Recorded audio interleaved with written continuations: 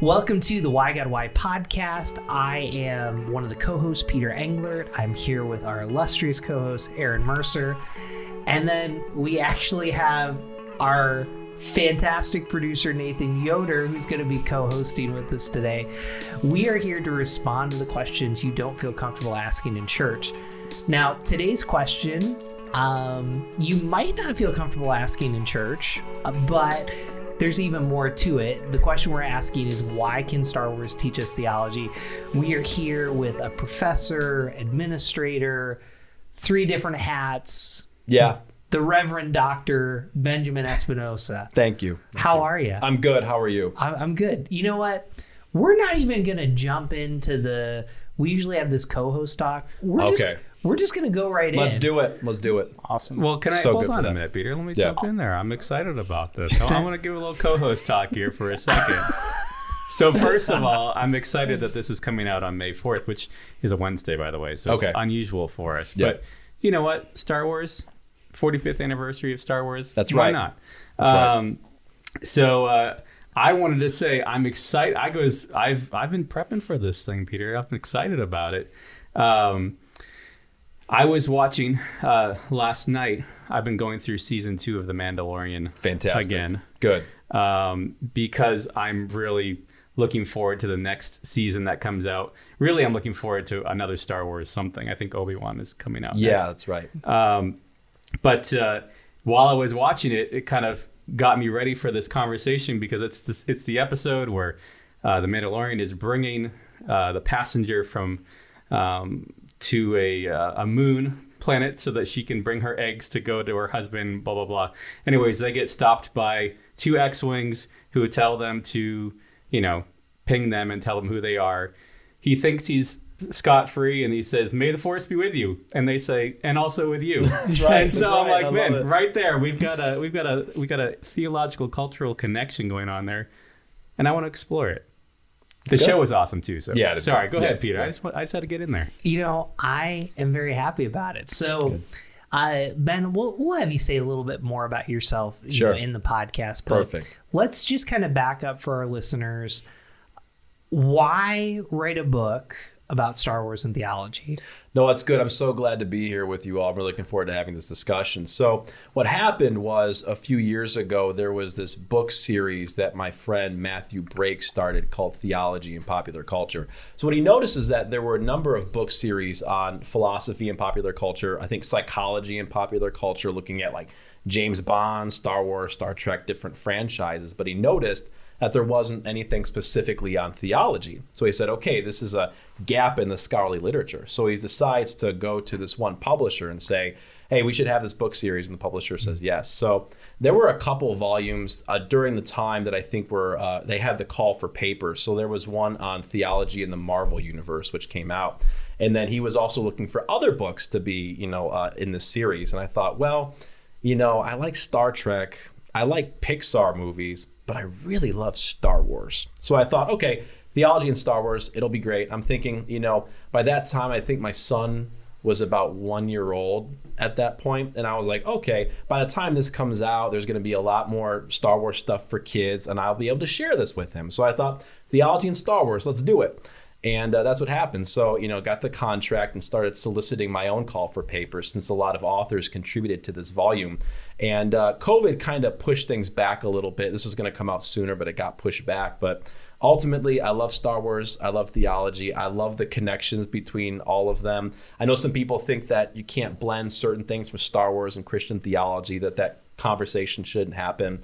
But there's very much a lot of us who think that those conversations can and should happen because as Christians, we're called to engage contemporary culture with the heart and mind of Christ. So love Star Wars, love theology, love the intersection of the two. And that's why you have theology in the Star Wars universe coming to most booksellers near you in June, I think. All right. Yeah. Yeah. Okay. So before we get too deep, Yeah. top 3 Star Wars movies. Go. Top 3? Yep. Oh my goodness. Empire Strikes Back, The Last Jedi,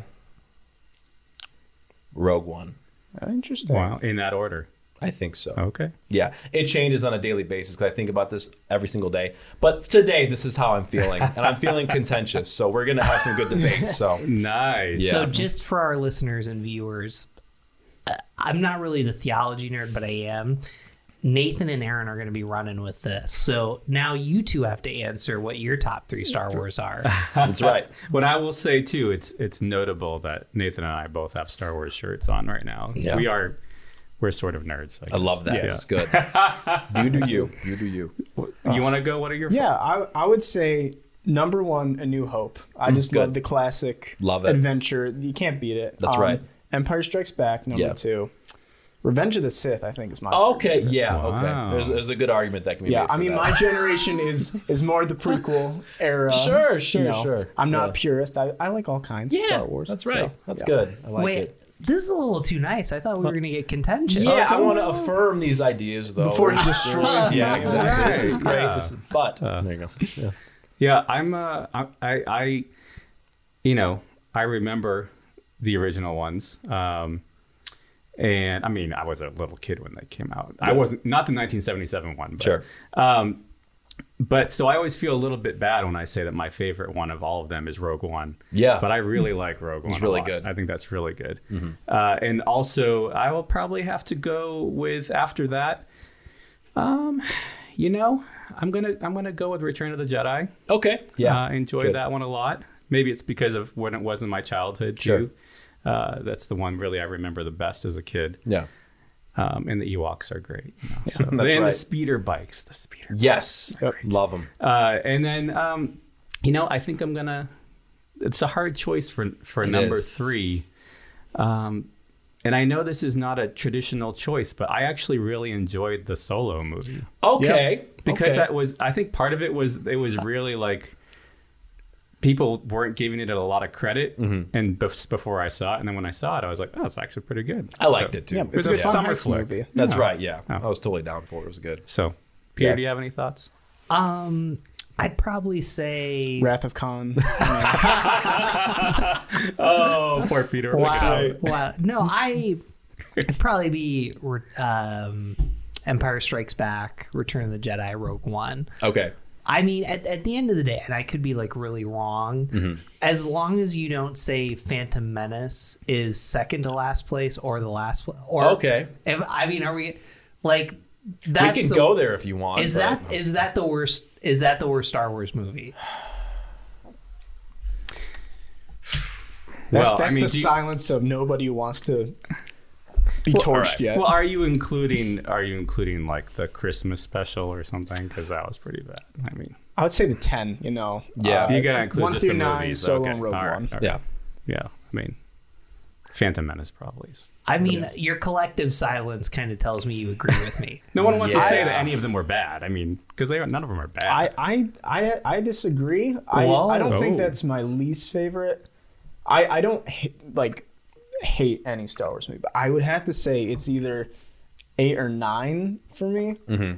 I don't think 1 and 2 I think are notoriously Yeah. they're the bad movies. I Yeah. think we're the Jar Jar prequels. Binks. I mean, come on. Where the prequels are We'll talk. not very good movies, they succeed in vision. Yes. I think they do a very Yeah. good job of not filmmaking. There's a lot of mistakes you can see, That's right. but I think overall, what the story that George Lucas was trying to tell, I think I really got behind that as a kid. Yeah. Definitely. So, what I- didn't you like about the last one? I think there is just every single it started with 7, 8, and 9. It felt like they were trying to fix each other as they kept going, and Yeah. they weren't. If you watch, I watched all 3 movies back to back. I couldn't tell you what those 3 movies are what story they were trying to Yeah. tell. They're kind of making up as they go. it That's felt right. like. Yeah. And I think there's a beauty to some of that in filmmaking. Sure. But I didn't feel like there was an overall plan, and I enjoy seeing characters develop and seeing where stories go. I Yeah. felt a little unsatisfied. Well, the reason Sure. I asked that question is because I actually wanted to turn it to Ben too. Yeah. There was some differences Yes. in those last Yeah. several movies, even narrative, even themes. I mean, That's right. as you were doing this work that you're doing, the soliciting articles and whatnot. I mean, did you see that come out a lot? That people had a hard time. Did they have to focus on one particular trilogy, so to speak, or could they get common themes from all of them? Or was there a disconnect? What do you see in all this? Sure. Well, first of all, I think 9 was the worst. I think The Rise of Skywalker just, like you said, I really like what you said. They're trying to correct each other as it goes on, but I think the corrections of The Rise of Skywalker were just not very, very good. And I really do like J.J. Abrams. I think he's done a lot of good stuff between Lost, and I think the Star Trek movies were pretty good too. But yeah, 9, I just can't get behind it. But you said 8 too, so I'd love to talk about what you thought about 8. But it was interesting. So a lot of the authors did seem to focus on the diverse, different pieces of the 9 or I think 10 or 11 movies. But then they also went to the other media like the Clone Wars and Rebels. I'm sorry, yeah, I think Star Wars Rebels, and then also Mandalorian a little bit. So I made it so that the authors could respond to I think at least season 1 of Mandalorian. So since then we've had season 2, and then we've had the Book of Boba Fett too. So they've drawn on a diversity of kind of Star Wars media, and even like the opening chapter of the book. Written by a New Testament scholar named James McGrath. He talks about the idea of canon and even some of the expanded universe and legends and all that, and sort of what that how that impacts sort of what we think about theology in the Star Wars universe. Actually, so why do we nerd out so much about canon? I'm curious. It's interesting. So like, what's considered a real story, right? What's considered canonical and what's not? I think we want. Even though it's all fiction, we still want some truth in that fiction, I guess you could say. And I could go on and on about the problems with the idea of a canon, but I think we want canon because we want things to be settled. And I do think that we want sort of a set story when all you have like the fan fiction, right? We might not consider that canon, but it's stories and it's fiction and it's also valuable as well. So that's probably outside the scope of the conversation. I think this is really good because we're talking about Star Wars. I'm guessing if you're watching, you're interested. So I'm going to kind of nerd out theology wise because I can't believe I'm telling people this. When I was a student in 7th grade, I was part of a youth convention that did the Christian version of Star Wars. And it was some way to learn. So I learned how to look at this. You didn't even know that. No, I learned the proper way to do a lightsaber. Okay. But the debate was like, so there's a certain camp of people that see Star Wars as a purely Christian. We can debate who the real Christ figure is and all of that. And then there's other people that kind of say, yeah, there's elements of Christianity, but there's definitely elements of Hinduism. Mm-hmm. There's definitely elements of this. So where do you kind of land and explain, like, this is a mystical, it's obviously fiction. That's right. How do you land on something like that? Yeah, so people often think of Star Wars as science fiction. I think Star Trek is science fiction, but I think that Star Wars is fantasy. So George Lucas is drawing on the Westerns of his day, right? He's drawing on Hinduism, Confucianism, some different New Age kind of stuff, mysticism, as well as Christianity as well. So I probably lean in the latter camp, that there are elements of Christianity sprinkled throughout, but there's other elements as well. And it's interesting. So the idea of a Christ figure, we always want one Christ figure. Oh, it's like Luke, farm boy from Tatooine. Jesus was, a farm boy from Bethlehem, right? It's not perfectly analogous, right? So people think of Luke as like the Christ figure, but maybe, Anakin Skywalker is the chosen one and then takes on this evil persona and then sacrifices himself and overthrows the emperor, and everyone's saved as a result, right? So I lean more in the latter camp, but I think that's an interesting conversation to have. It's like, who's the Christ figure? And I think you can make the argument for multiple people. So there's lots of Christianity sprinkled throughout, but it's not a perfect analogy. Yeah. So I want to know what the Christian way is to hold a lightsaber, first of all. But I didn't say there's a Christian version. Okay, but sorry. But it's I believe it's up, down, side. Like okay. That's apparently that's the rhythm. I didn't even know that. So you probably have more Star Wars nerd in you than you want to admit. Do you happen to have any pictures of? I know. I want to see these pictures, man.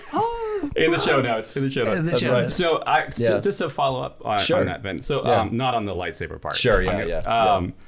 So you were talking about how there are elements that you can analyze within the different characters of Star Wars. Mm-hmm. Some of the heroes are some of the villains who become heroes. That's right. Yeah.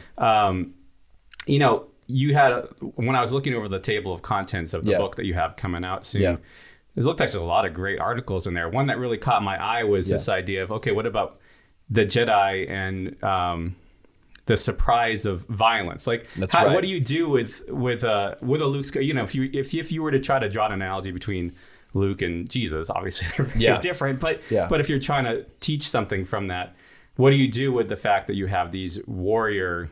I don't know if they're priests or what they are, but I'm curious. I know you didn't write that article, but I'm really curious what your thoughts are about that topic.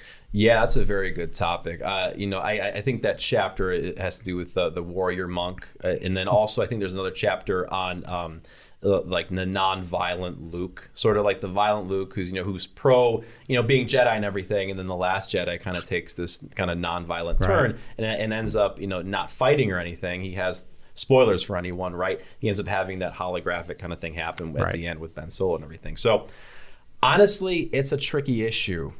And I do struggle with it because on the one hand, you see Jesus who's flipping up tables and everything. He's telling his disciples to go get a sword. Then he tells them that those who live by the sword will die by the sword. So there's a lot of tricky elements to that. And you have different theological traditions that'll say things differently. Like Anabaptists will say that, the way of Jesus is nonviolent.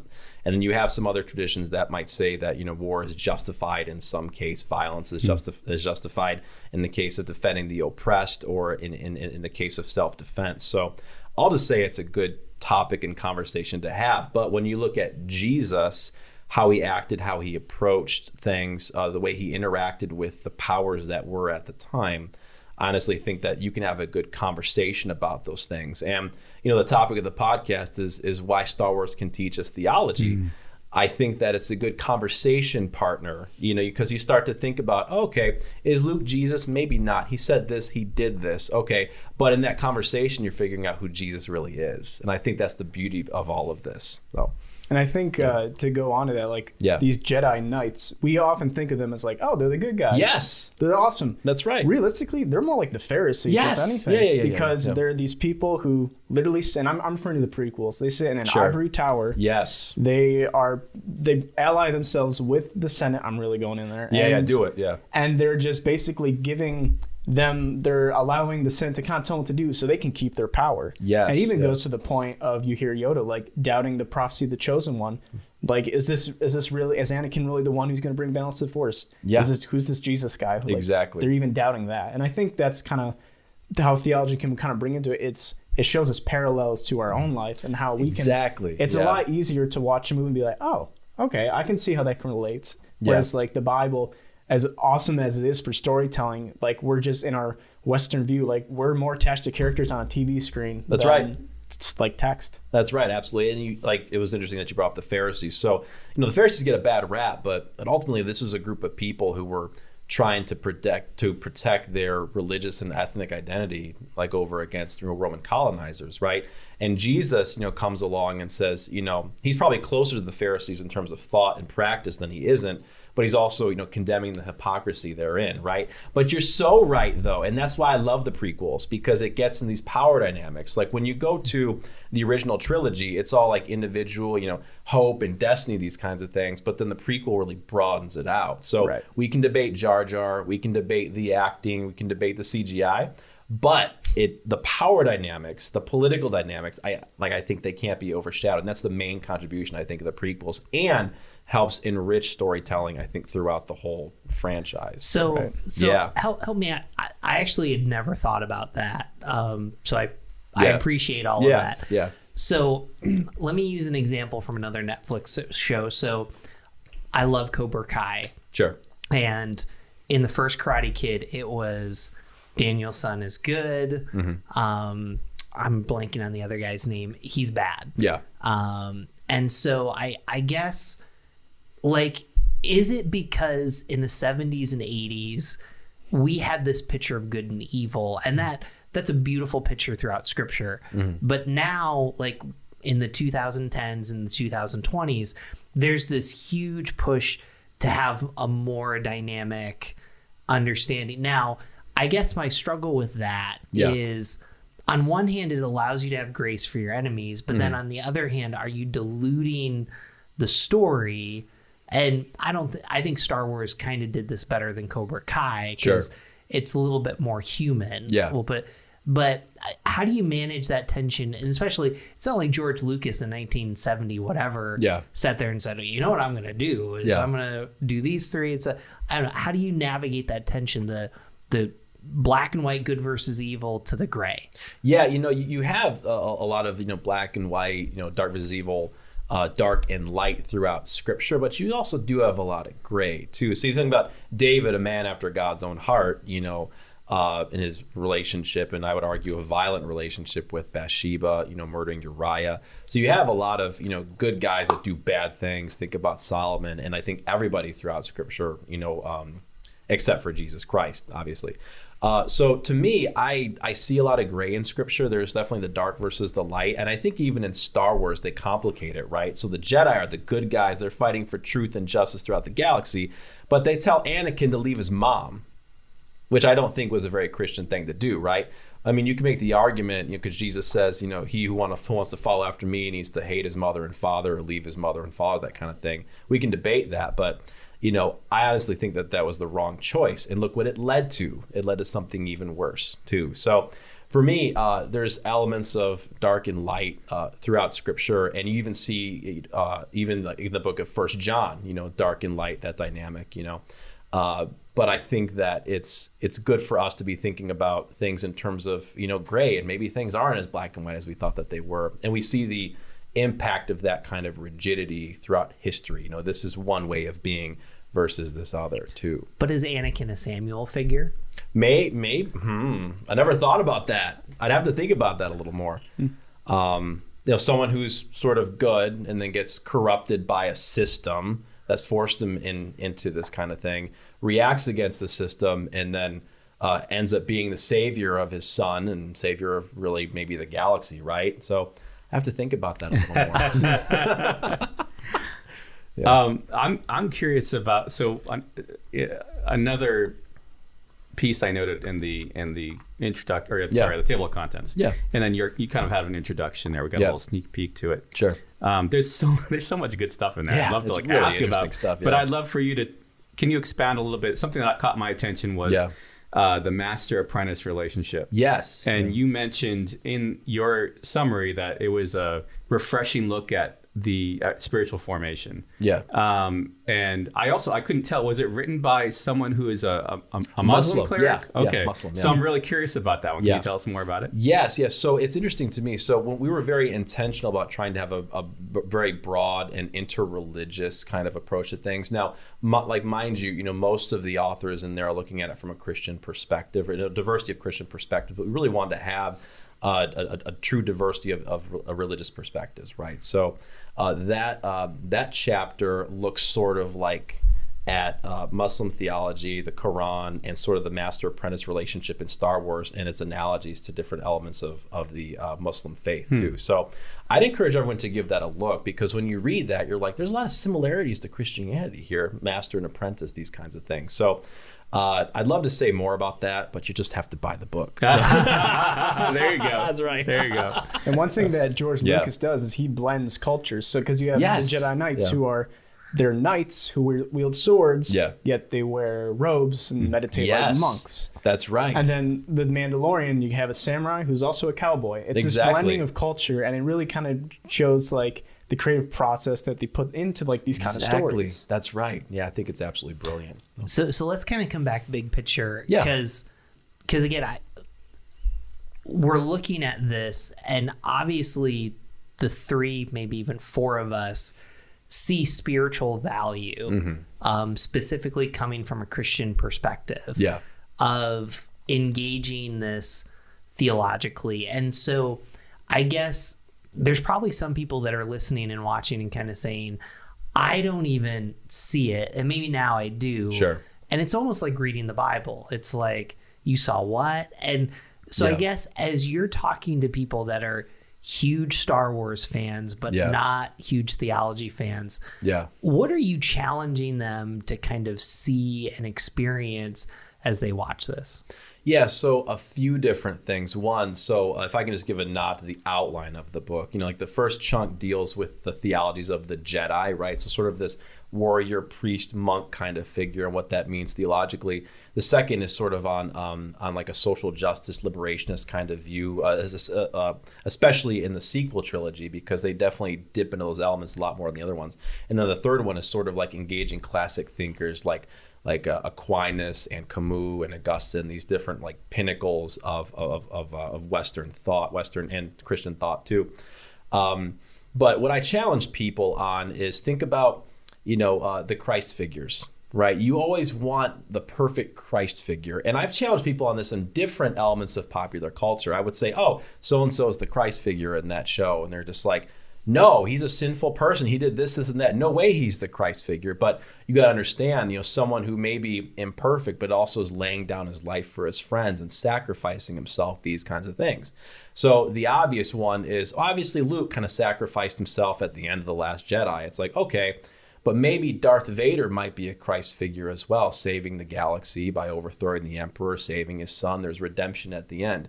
Maybe Leia might be the Christ figure because I think it's The Empire Strikes Back, Yoda says there is another, right? So I've been challenged to think about, Leia maybe being sort of a Christ figure. But when you look at all those Christ figures, sort of when you're looking throughout Scripture, you see, well, none of them hold a candle to Christ, right? So I challenge people to be thinking about that.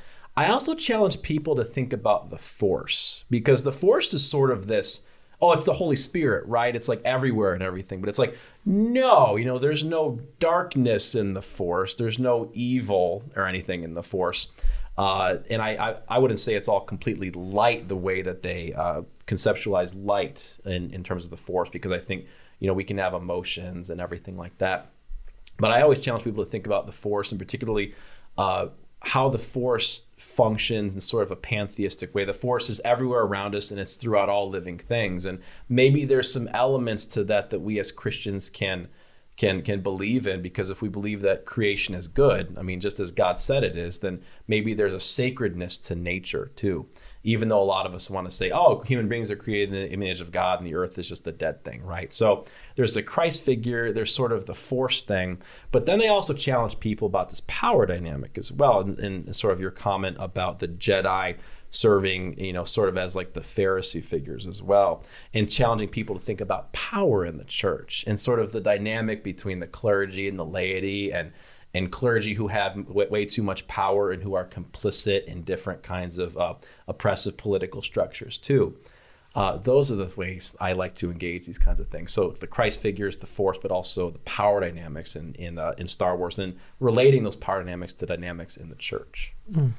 Yeah. So I'm interested. So there, we're talking about these things, and obviously at least three of us are big Star Wars fans. Yeah. I think Peter is 3.5. He's there a little bit. 3.5. He did Christian Star Wars. That's right. Yeah, he knows how to hold a lightsaber. Right. But there's probably people listening. Hopefully they're still listening to this podcast. Maybe we haven't lost them yet. Hopefully, who are like Star Wars. What I don't care about Star Wars. Yeah. And I'm not even sure we should be talking about Star Wars and Christianity or theology. And what do you say to those people? And I guess even maybe going a little further is, what is it about Star Wars that they should be paying attention to as their, whether, I guess it could be for introspection for themselves, but also even how they're relating to other people around them in their community. Definitely. So, what I like to point out to people, there's sort of like, layers to this, but a first thing I might say was, do you think Jesus was ignorant of popular culture in his day? There was popular culture going on in the day.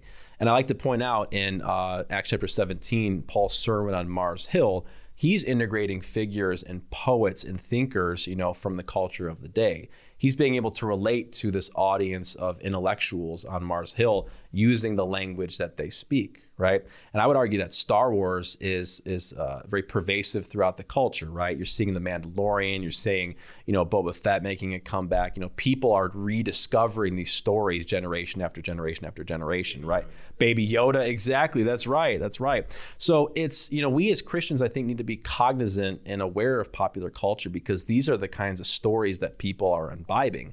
And I think that a lot of people do get their ideas about God, about the world, about purpose, about the role of humanity and its relationship to creation from popular culture, right? These are the stories that people are taking in. Now, I don't think people are taking Star Wars literally or anything, but it's definitely informing you and shaping you in a certain way.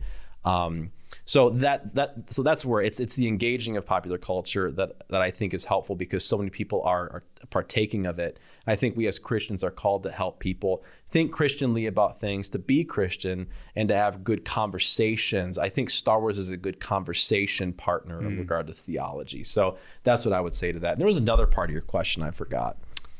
I think that hit Okay, most of it. good, Yeah, good. that was Well, good. Yeah. What I want to do right now, Yeah. I actually want to ask Nathan. Yeah. And then I want you to respond after Nathan kind of goes there. So Nathan, you're Gen Z, Sure. right? I'm 1997, so I'm on the border of millennial and Gen Z. Yeah, young So- millennial. So, So it you're- depends how I'm feeling during the day. Yeah, So that's you're right. a young millennial Gen Yeah. Z.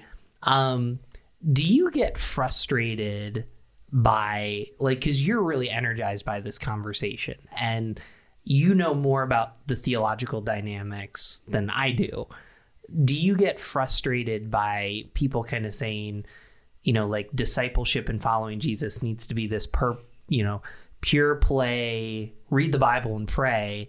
Whereas it seems like you have it's not just an interest, you have a fairly significant and robust connection. I mean, how do you wish people would see this as you're kind of seeing it and engaging it? Right. Well, I think that's something that's kind of been more new, I would say. Like, whereas when I was growing up, it was very much, engage only in the Bible, do not like explore those other kind of things, at least in the church setting.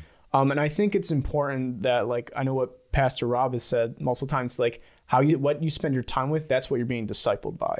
So I personally enjoy Star Wars, but I also realize it's a made up world that has a lot of cool parallels, but I don't use it as a replacement for like the gospel or reading the Bible. And I think, to your point of like, I think it's important to keep an open mind from both sides of, like, this is a made up world, but there's a lot of value you can find in it, a lot of parallels. The other side is like, but if you're spending too much time in that and you're being discipled by that instead of going right to the gospel or like the Bible, that's where you should be spending your time. Yeah. I mean, how do you engage that? I think that's a really good answer. I wouldn't really add anything to that. I like you say, so sort of what I like to say to people is like, look, you're in church for like an hour, right? And hopefully you're going to be reading your Bible and praying and doing small groups, these kinds of things throughout the week. But if you're not, you're doing a lot of other things. You're watching sports, you're watching, cable news, and these kinds of things are informing you and shaping you in certain ways. So it's one thing to think about, okay, well, I am a Christian because I believe these things, but in what ways are these other things habituating you toward? Are they causing you to be more and more like Christ, or are they leading you away from Christ? Now, we can talk about whether or not Star Wars, leads me to Christ or anything, but as a Christian, I get to think about these things, right? And it helps illuminate some of my understandings of redemption and humanity and hope and these kinds of things. So I loved everything you said. I think that there's I loved those answers too. Yeah. I think there's also a connection that you can make. So I'm going to step back for a minute, and I can't remember if it was C.S. Lewis who said this or not. Yeah, it's all good. Lewis Institute, don't get upset with me if it's not right. But like somebody, and I think it was Lewis, talked about how there can be more truth found in myth than sometimes, if you're reading the paper or whatever, something like that. And as you're studying myth, like a Star Wars myth, you mentioned fantasy, you can pull truths out of that. And maybe that makes you, as a Christian, I guess it could help you explore truths that, like you said, it's not a replacement for reading the Bible. And that's where the truth is, but maybe it can help you get a deeper appreciation for it. And for someone who is, not a Christian or not yet, maybe it's a way to explore. I mean, at the end of the day, Jesus is the way, the truth, and the life. Well, if myth helps you think about what might be true or not, I think that's the beauty of where your book is coming from. Exactly. So like, think about Tolkien, right? Who doesn't love Lord of the Rings, right? Think about C.S. Lewis, right? These are good, like Language of the Wardrobe, these kinds of things. And then you get into like Harry Potter and people are really skeptical. But Tolkien has like wizards and stuff too, and like evil spells and all that, right? And I think Star Wars is sort of in that camp of things, right? So I think as Christians, we need to be responsible consumers of culture, engaging culture with the heart of mind of Christ, and ultimately using these things not only from our own enjoyment, because I think there's something to be enjoyed about these stories. I think God wants us to have good things and enjoy these things, right? Yeah. If God created us with the ability to create things, then he had created us with the ability to enjoy these things as well. I think there's something inherently good in that, but it helps illuminate the way to Christ as well. So I affirm all the lovely stuff you said. So I want to get a little controversial here because... Oh, who shot first? Oh, sorry. That's in the contract. We're not talking about that. Well, let's come back to that. It's okay. Go ahead, Peter. Go ahead. We need to come back to that. Oh, gosh. So like when a pastor falls, and Yeah. if you read this book, there's a lot on clergy. So That's the pastor falls, there's a tweet that comes out that says, for every moral failure that there's a pastor, there's 100 That's right. that didn't do that and were faithful. Yeah. But the reality is, like, there's still pain and hurt. Yes. And so you brought up the power dynamics. You brought up Nathan brought That's up the right. power That's right. And so you could, in one sense, look at that and say that's almost a kind of a pulling from popular culture. We're talking a lot about power dynamics right now. Yes. But on the other hand, like there's space in Christianity of how to kind of deal with this. And, you know, I bring that up because it's sometimes I think the problem with culture is we've oversimplified. Yes. So how do you wrestle with, this is a very real thing with power dynamics. There's good leaders, there's bad leaders. No one's perfect. Yeah. But how do you kind of filter through the complexity of this situation?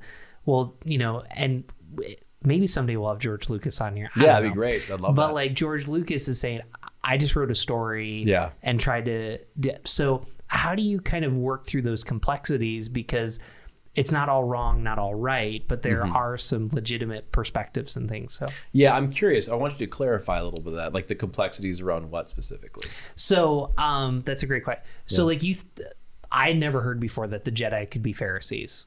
Oh, really? Okay. So yeah. I mean, went right over my head. Yeah. So here's spiritual leaders, and the rest of the movies, Yoda is really great. Yeah. And right now in our culture, we're talking a lot about power dynamics.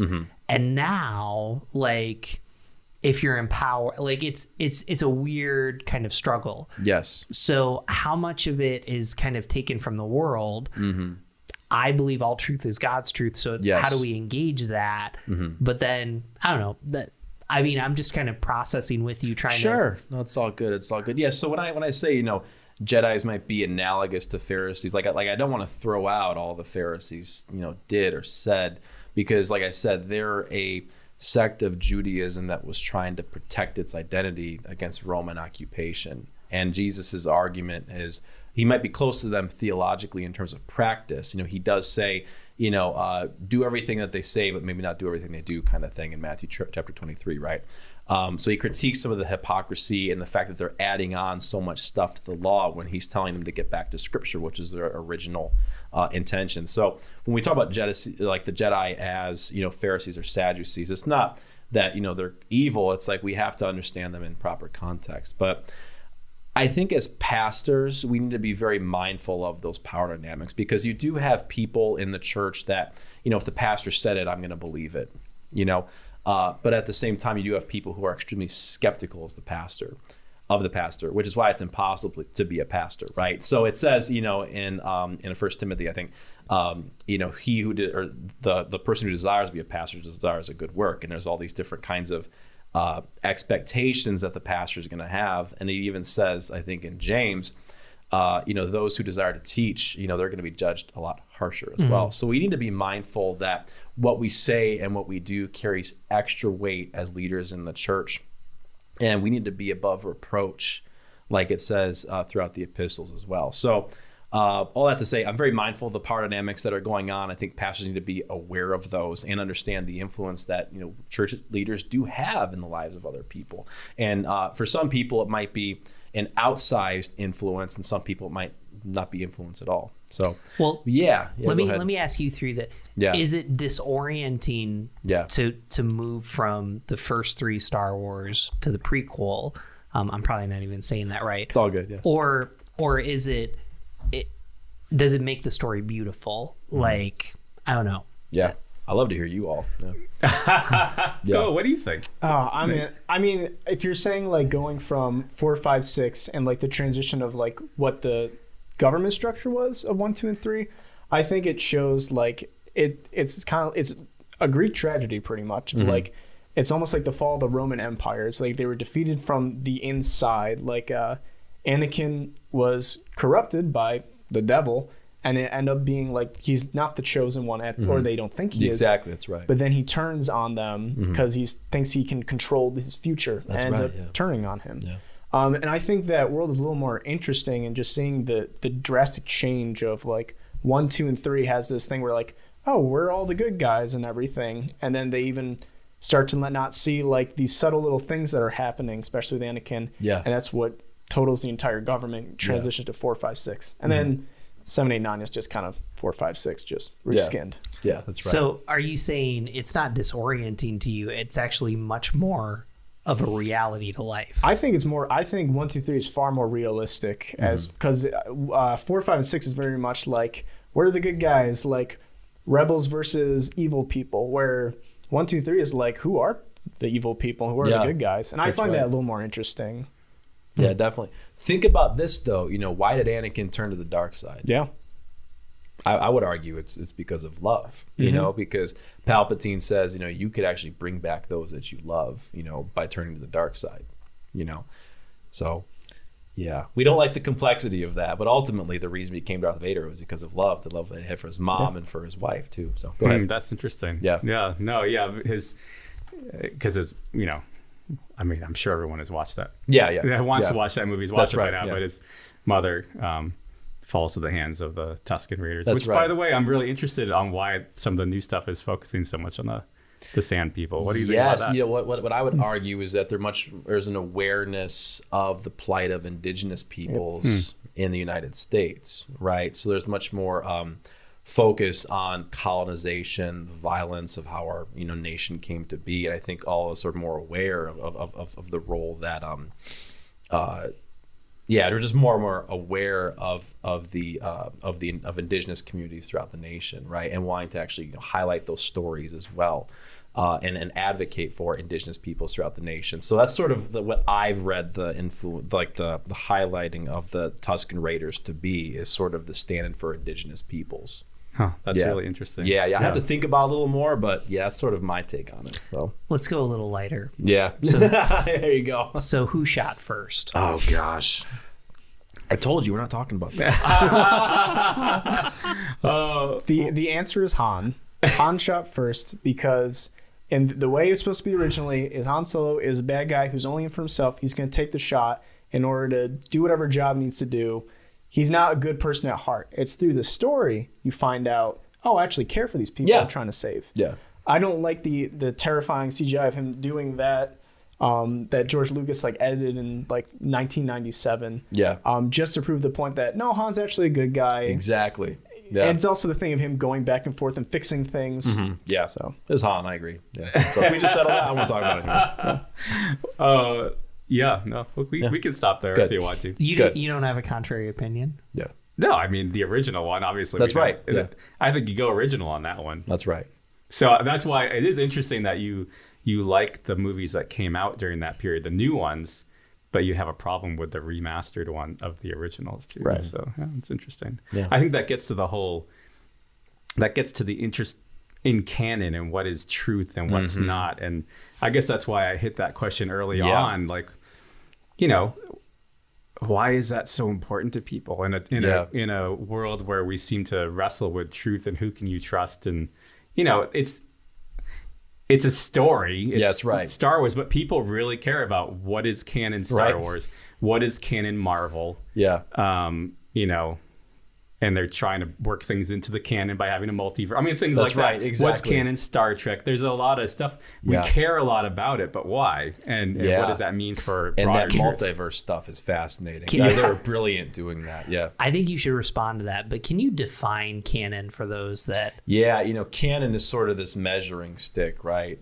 So sort of like, like within the scope of this is defined to what's been true and primary and authority on matters. So when we talk about the canon of scripture, we're talking about 66 books, and our Catholic brothers and sisters have what's called the Apocrypha, which is considered canon in the Catholic faith, but it isn't canon in the Protestant faith. So it's sort of like this rule for what we can follow in terms of life and practice, sort of the authority of what's considered to be true and good and primary in informing our way of life. So that's how I would define canon. And we could go into the philosophy and all that and problematize who gets to have voices in the canon, these kinds of things, what perspectives get put in the canon, obviously.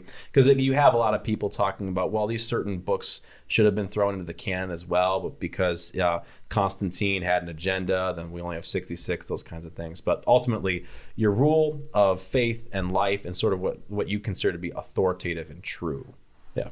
Whereas in Disney, in Star Wars, it's what Disney thought was canon. Exactly, Right. yeah. So you have like the legends or the expanded universe, all these good books and stories and different characters that are sort of like, okay, yeah, we're going to start over. This is what's considered true within the context of Star Wars. And they're even trying to bring in elements from the legends and the expanded universe as well. The pseudepigrapha of Star Wars. It's the pseudepigrapha, there you go. That's a good word. Well, but that kind of goes back to Aaron's thought, which is... like, why do people care so much about the truth? Because we live in a postmodern society. We live in a society that, if it's good for you, it's good, Yeah, that's right. And so, but we have this entertainment fantasy that people are legitimately debating. Yeah. Did Han shoot first? Exactly. Yeah. Yeah. I think it's because people, well, first of all, selfishly, I don't want to spend time reading all the stuff that's been written about Star Wars. I want to be told, okay, yeah, this is sort of the limit on the story of Star Wars, right? So they're trying to maintain control of the story and the characters and the universe and everything. And I think it's probably more of a, business decision more than anything else, obviously. But I think for us, like, we do want to be told what's right and what's wrong, what's true, what's not, these kinds of things, even though it's all fiction. Right? Yeah. So we're about to near, kind of the end of the episode. Yeah. Are there any other controversies we want to bring up? Oh, man. I mean, I feel like I can go through the table of contents, and there's like all sorts of stuff. I liked The Last Jedi. I liked it. So you guys need a debate, you and they. I've learned to. When I first saw it in theaters, I was like, "What is this?" I was disoriented after seeing that. Yeah, same. Yeah. But then I started to see like, oh, that's why they did certain things. I grew an appreciation for it. But I don't think. I still am more of like I grew up with 1, 2, and 3, so I enjoy that more. Sure, yeah. But it's definitely grown on me. Yeah, for me I was disoriented because I really liked all of the fan theories. It's like, okay, Rey is like might be related to Obi-Wan or something like that. That'd be really cool. Or what if Rey and Poe get together, that kind of thing. For me, what I liked about it is it took this really idealistic character, Luke Skywalker, really plucky rebel, fight the power kind of guy. And then he's like a grumpy old man now because his ideals haven't worked. And he's just like grumpy because of it, right? Tries to kill his nephew and everything. His nephew, worships Darth Vader, these kinds of things. I like that perspective. I like that Rey was a nobody, because we really wanted her to be somebody. But it's like, okay, maybe this Force thing, maybe fighting for truth and justice is going to be something that everybody can have. And at the end, you have the little boy looking up and he takes the broom and he uses the Force to get the broom and everything. I like sort of the democratization of the Force and of the Jedi and some of the ethos around that. And it really, I didn't expect any of it. So in episode 9, I really didn't know what was going to happen until they just put a bunch of stuff together, which I disagreed with. Right, so that's why I liked it. How much do you think the newer movies were impacted because the actress that played Princess Leia passed away? From what I understand, it was significantly impacted because before you had J.J. Abrams coming to direct Episode 9, you had Colin Trevorrow, I think, who directed Jurassic World, I think, right? And he had this amazing treatment, and apparently it was leaked a little while ago. So there's all different kinds of things, and Princess Leia actually has a pretty significant role in all of that. So it was definitely, I gotta think that it was definitely impacted. So I know we need to move towards the end here, but I'm just going to ask this question. So Go ahead. What do you think about the end, like the end of Episode 9? Like I guess here's where I'm coming from. I need to respond to it, both of you actually. Ben, because Nate, I know you're in the filmmaking world too, so that the production world. I don't know. I wrestle with whether I like it or not. I was kind of wondering if at the end it would be like the good evil battle, and then they kind of all go away and it cancels. I mean, kind of with the question of why is the Force and the Jedi not around anymore? That nobody, But instead, it ended with not that, right? Kind of starts a whole new thing. So I mean, what do you guys think about that? Yeah, I'll let you go first. Well, from like a filmmaking perspective, I know there's like movies are not art anymore. They are simply just how can we make the most money possible. And that's just how the business world works nowadays. That's not cynical at all. Yeah, I know. Yeah, but would it have been more artistic the way I said it? I think so. Like people hate George Lucas. But he's an artist at heart, and I respect that. I don't think he's an amazing director, but he definitely has like the artistic characterization of how he wants a story to go, start to finish, and wants to bring all these themes and philosophies and like parallels of different religions, stuff like that. But I'll say like the way 9 ended, for me, it almost ruins Anakin Skywalker's redemption arc because you have the Emperor come back, even though he was prophesied to kill him. Yeah. And now he's back, and they don't even explain why. Yeah, so I go back and forth because on the one hand, I think there's something very beautiful of Rey, and then she sees Luke and Leia, and she's going to take the name. She's no longer, alone. She kind of has this lineage that she wants to carry. There's something beautiful, but I like the idea of her being a nobody, that the Force is for everybody, that, anybody can be a Jedi, those kinds of things, right? So I still can't get behind Episode 9 because, literally, where does he come from? How does he get there? I know they're trying to fill in bits and pieces with different canonical things, but at the same time, I'm sort of like, why does it need to happen, right? I liked, Ben Solo was going to be supreme leader, and that was going to be a big fight between him and the nobody Rey, and I just had this whole vision for how Episode 9 could go, and none of it came true. They just played to, I think, fan expectations and hopes. So and there's a lot of theology too, and the idea that Rey is a nobody because God uses people who are nobodies all the time in the Bible, and I think there's something powerful about that. It's like you don't have to have the lineage of someone to be amazing. You could God can use anyone. And and that was a nice parallel. And then I know there's none of that, right? No. Yeah, man. Maybe there'll be another movie with the kid who's doing the broom thing. Yeah, maybe, hopefully. So Disney, if you're listening, that's right. And there might be a market for that. And he's Obi-Wan. Exactly. Great oh man, that would be epic. Love it. On that note, well, let's close with what does Jesus have to say about this? And usually I go I'm gonna go first because I probably have the least amount to say, which is the classic. The classic thing that pastors say. That's right, yeah. So here's what I'm going to say. Yeah. If you listen to this episode and you wonder why theology and Star Wars go together, take your timeline, rewind it all the way back, and just re-listen. Because we talked about Jesus throughout this. That's all I got to say. No. You want me to go next? All right. So I love this conversation, number one, because I love Star Wars. That's right. But I also really think there's a power to it, especially as we are trying to wrestle with questions that are important to our culture, important to people within our churches, and to people within our communities who may not be in our churches yet. I think that this shirt that I'm wearing that has the Alliance symbol on it, people know what that is. That's right. And people connect with that. And that there's I don't want to say it's a spirituality, but there's something in them that connects to that. That's right. And that's important. That's important to note and to engage, I think. I was thinking, as I was thinking about closing this up, I was thinking about how, when St. Paul was in Athens, he went to the Areopagus and he talked with the Athenian thinkers who were having real conversations like about spirituality, and they had the temple to the unknown God. Anyhow, he used all that to connect with them about Christ. Mm-hmm. And for Christians who may be listening to this and wondering, like, why should I care about Star Wars? I think that's an important thing. I think that's we need to use what people care about in our culture to be able to talk to them about real truth, to introduce them to truth. Absolutely. Yeah, mm-hmm. That's good. And I think also, like, I personally don't think Jesus cares about Star Wars at all.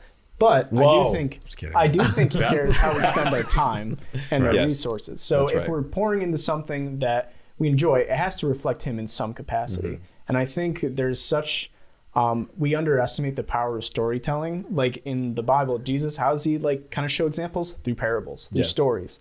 And I think if we look at Star Wars, there's also real life like similarities and stories that we can see in the real world. And I think going back to what we said before, what like 16-year-old guy or like kid really wants to read devotions or anything, but probably like Star Wars. That was me. Because like I didn't really like reading the Bible, but then as I grow up, I could see some parallels, and that gauged my interest to be like, oh, what does this mean? And I would say it strengthened my faith as a Christian. No, that's good. I hold the position that popular culture, particularly Star Wars, really is a reflection of the kinds of questions we're asking. So when I think of the movies, the shows, the music that's out there, it really reflects our priorities, what we think about our deepest hopes and dreams and fears, right? So to me, when you look at Star Wars, you're seeing a reflection of the stuff that we care about and think about a whole lot too. Which is, questions of hope and destiny, what's right and what's good. How do we advocate for the oppressed? How do we advocate for justice? These kinds of things, right? And ultimately, I think those answers, land with Christ. So just to riff on everything that you all said, because it's brilliant.